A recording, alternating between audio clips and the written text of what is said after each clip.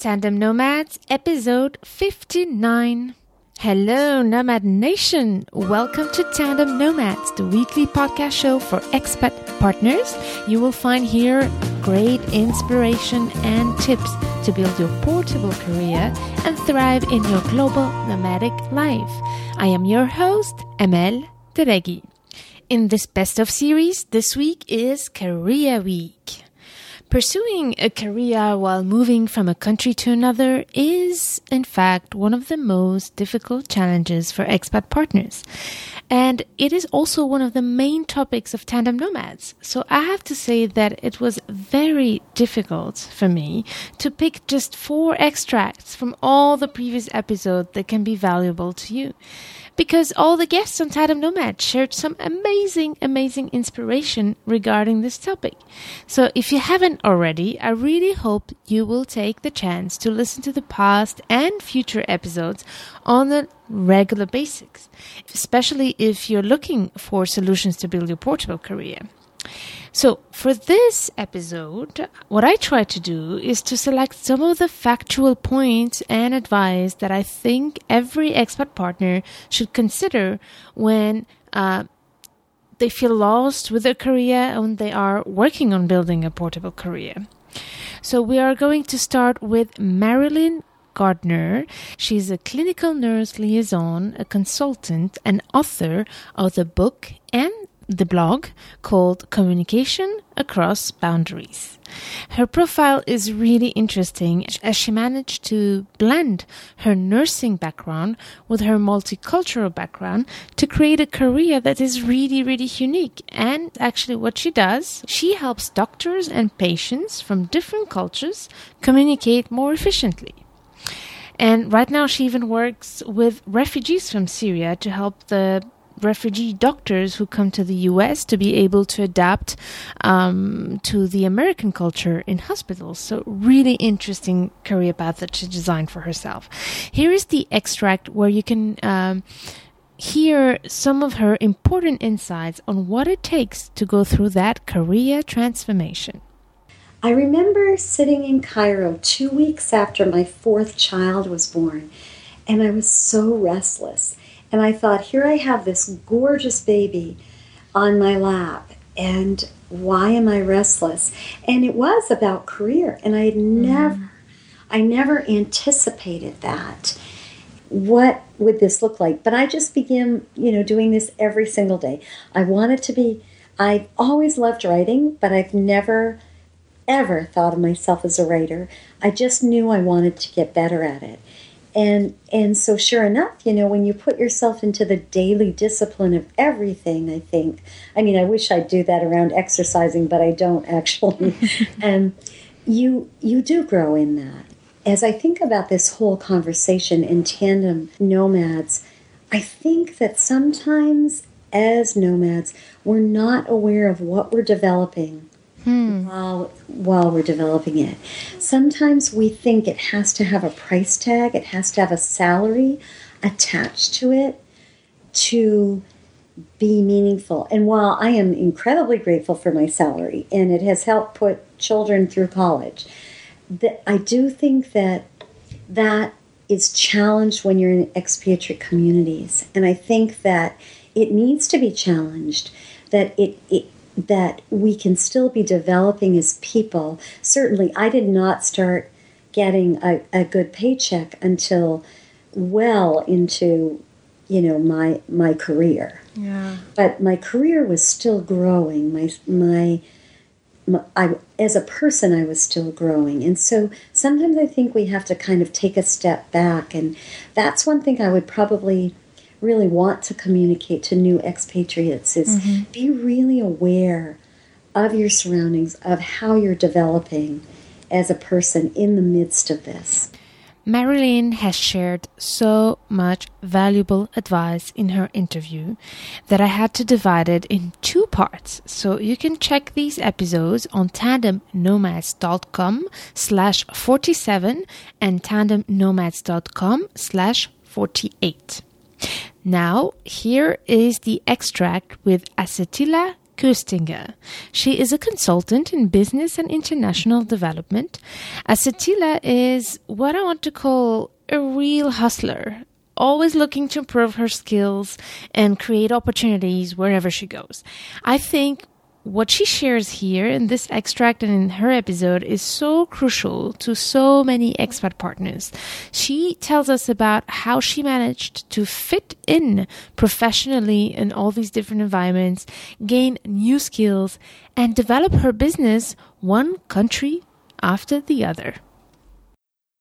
So I started searching and trying to find out what is it necessary here, and this, even if I didn't speak the country language, I didn't know the country or business environment here. So I'll do something new. So what is good that I always needed to do and I always wanted to do, and I saw it different. I saw this development field because I always wanted to do this. I searched the companies who are doing this, and I called. I called the first one, and the first one took me. And it was never a matter of money. I just wanted to be. This was like an internship. Which I totally loved, and I learned so much. There were things I knew. It was nothing totally new for me, but they were like these practical missing puzzles, what I had. So by being there every day, I found a lot of puzzles where they belong to. And it completed my whole framework on this, and I really liked it. But the other thing is, I couldn't take a contract, like a full-time contract, employment contract, because the kindergarten. Because we were traveling so much, so there were a lot of things. It's not that I was misused. I liked it. It was a both sides agreement. I totally learned. If I would have paid for this knowledge, I would have paid a couple of €1,000 because this is very very specific expertise. So first of all, second, I was following. I would like to work, but I would like to follow my husband too, with traveling with him and going up and down because he had us. So going back to Austria and having guests here, and when you're an expat, you have a lot of guests.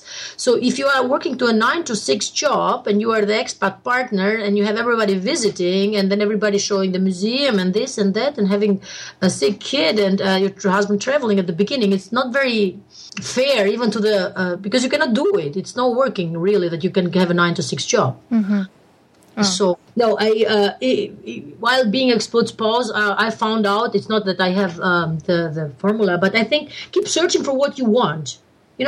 What do you want? Some I know a lot of ladies, they don't want to work or they don't, but they want to have something. So keep searching for what you want and believe it. I think it should go through everybody's mind. If your expertise or your experience is not really needed in this new country, then try to improve yourself or get better, follow a course or a webinar or do self-study or, I don't know, tailor-made your offering to the new conditions. Be a chameleon. Check out the full version of Acetila's inspiring episode. And also really fun episode. She has such a fun personality. And to hear that, you will go to tandemnomads.com/27. And as I previously said, in this extract, I really want to share with you, just in few minutes, some very practical tips that you can implement right away. So these two coming extracts will do just that for you. I will start with Anna Sparks. She is a career coach for expat partners, and she is specialized in helping you find your dream job by designing the most compelling and attractive resume. And here is just a little glimpse on all the powerful tips she shares with you to write the resume that will get you the job you want. So some people know I'm moving in 6 months. When I move to my next country or my next city or whatever, I'd really like to try to get into graphic design or whatever is the next field that they're looking to get into, or I've been out of the workforce for a little while and I want to go back to what I was doing before. What I suggest doing is starting early to look at some of those job descriptions that are out there. What are people looking for? Find 5 or 6 or 7 job announcements that you're not necessarily going to apply for, but are the kind of thing you would like to apply for in 6 months. And then look at what the skills that they're looking for, because then you have that 6 months to start building some of those skills that they're looking for if you don't already have them.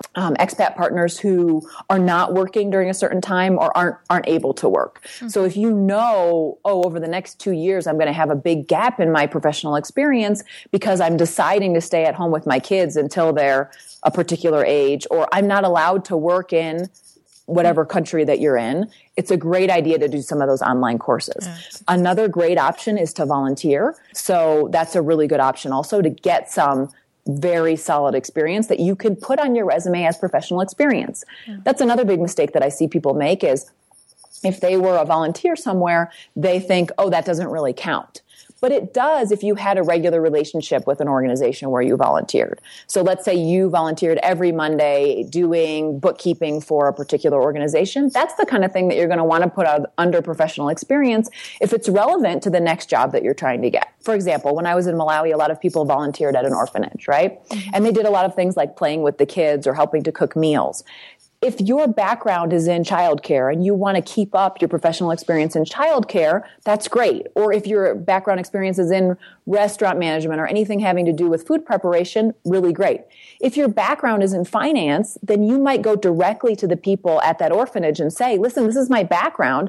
I'd love to give you an afternoon every week and teach you how to do your own bookkeeping or do your bookkeeping for you, right? So then that's the kind of thing that you put on your resume. You're still volunteering and providing a great service to that orphanage and something that those kids need. They need the administration of the orphanage to be functioning properly. They need to make sure none of that money is lost. So you can make a contribution using your skill set also in a volunteer capacity. You know, as stay-at-home parents or as people who have really diverse experience, that brings something so important to employers.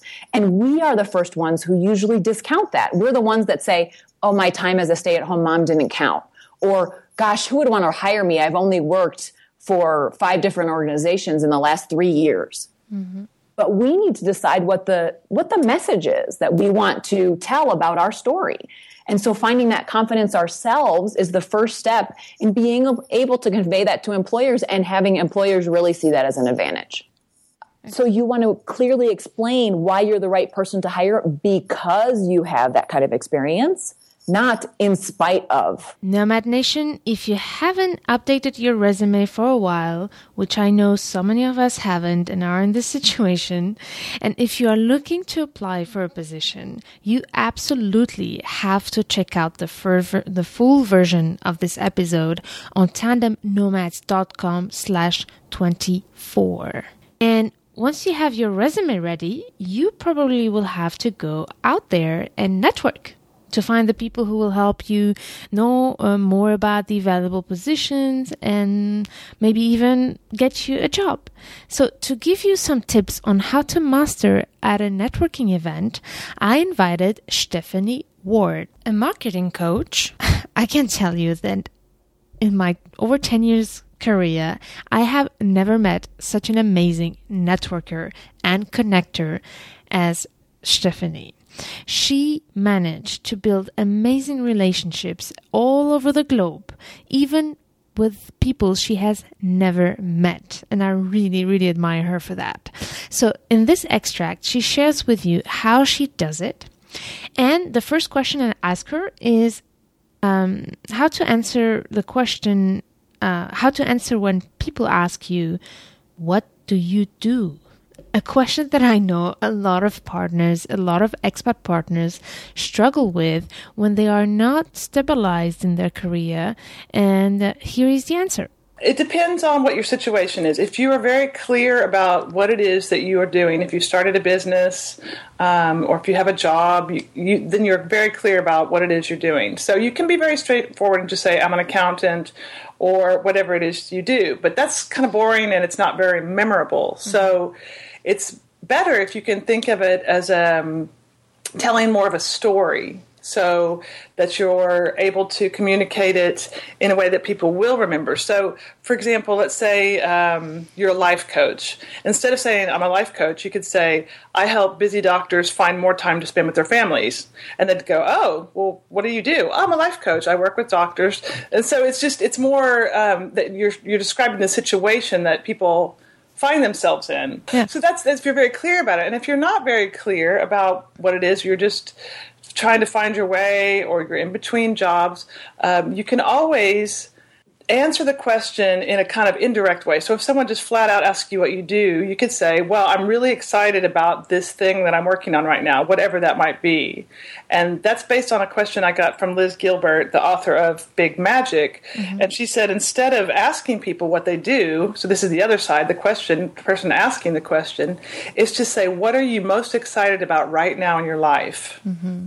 And that just opens up the opportunity, for such a much more interesting conversation, a deep, rich, interesting conversation than just a short answer of this is what I do. Thinking about is that it's not only for the person that you're speaking with, it's also for potential referrals. So perhaps that person themselves, they are not a person who could use your services, but they might know someone. And that's when that memorable factor comes in. Yeah. I always tell people to look at your who and your what. So who it is you serve and what problem you solve for them. And again, what we already said, it has to be memorable. So don't be boring. Mm-hmm. Make it something that people can connect to. And, it's not against the rules to ask a question before you answer that. This is especially helpful for introverts who aren't so excited about networking, is instead of trying to be interesting, ing, try to be interested, ed. It's much easier. All you have to do is just listen, ask a lot of questions, and my key phrase for that is, tell me more about. So if you ever get stuck or the conversation seems to be slowing down, say, well, tell me more about that trip that you took, or tell me more about how you got that job. What are they interested in? What is their problem that they might have? Yeah. Listening makes you an excellent networker. And people also will remember you, which is the point, again, about being memorable with your answer. Mm-hmm. And maybe it's not the most important or relevant thing to them to know what you do. Maybe you can actually give a referral and say, oh, that's interesting that you're doing that, because Susan over there, I know her, I can introduce you, could totally help you with this problem. And now you've just connected people. Super powerful tips, right? So check out the full version of this episode with even more insights from Stephanie on tandemnomads.com/34.